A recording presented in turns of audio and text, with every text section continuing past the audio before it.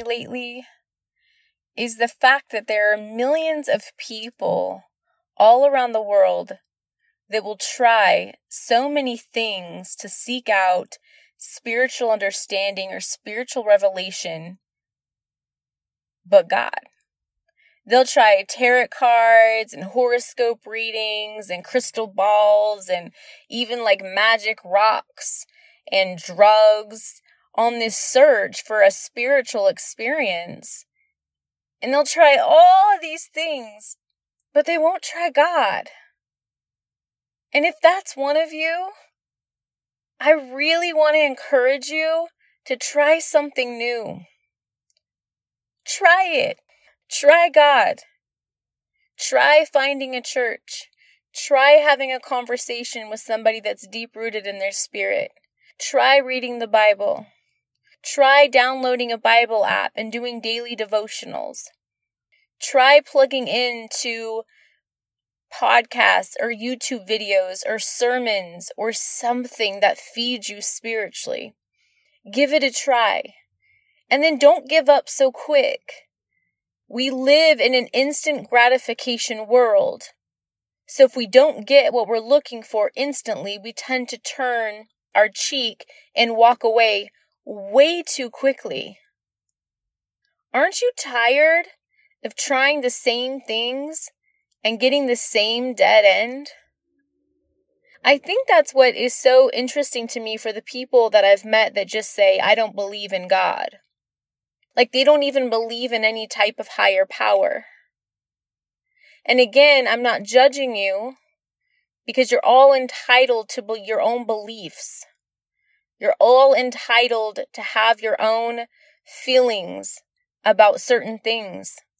That's your right. But don't you think it's a little bit odd when you look around and you look at Earth and you look at the way the solar system all orbits so perfectly, and you look up and you see millions of stars in the sky, billions of stars in the sky.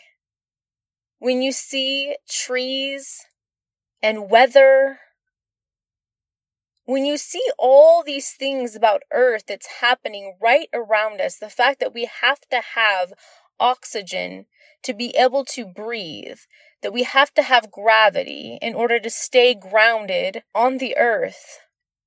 And you're telling me that you don't think there's a God? I was having this conversation with someone, this was late, like this summer, and they were asking me, well, how do I get to go to heaven? And I said, actually, it's pretty simple. All you have to do is accept Jesus as your Lord and Savior. And this person said, see, that's what I'm talking about. That's crazy. I don't think that I should have to do that to go to heaven. So what their whole defense was, I'm a good person. I do good things for people. You know, I'm not bad. I'm not stealing. I'm not a robber. I'm not a murderer. I don't intentionally hurt people. So I think this person was saying, I think it's ridiculous that I should have to do these things in order to go to heaven. And I sat there and really listened to this person, and there was just a lot of hurt that was coming out of their voice. And as I was sitting there listening and processing and asking the Holy Spirit to lead the conversation, it became very clear to me that all God wants is us to recognize that there's something bigger than us. And are we really that blind? Are we really that ignorant to believe that there's not something bigger? Again, if this is you, I'm not here to put you down. I'm not here to judge you. I'm here to encourage you. Challenge the way you think. Start looking in to science. Start looking into the way that the world was created. Start looking into history, research, before you make such a finalized decision in your life that won't just impact you here on earth. It will impact you for eternity. You see that word eternity? We can't even fathom or comprehend it because there's no end. It goes on and on and on and on and on. So I'm always telling people that challenge me, I'm not looking to be part of this world.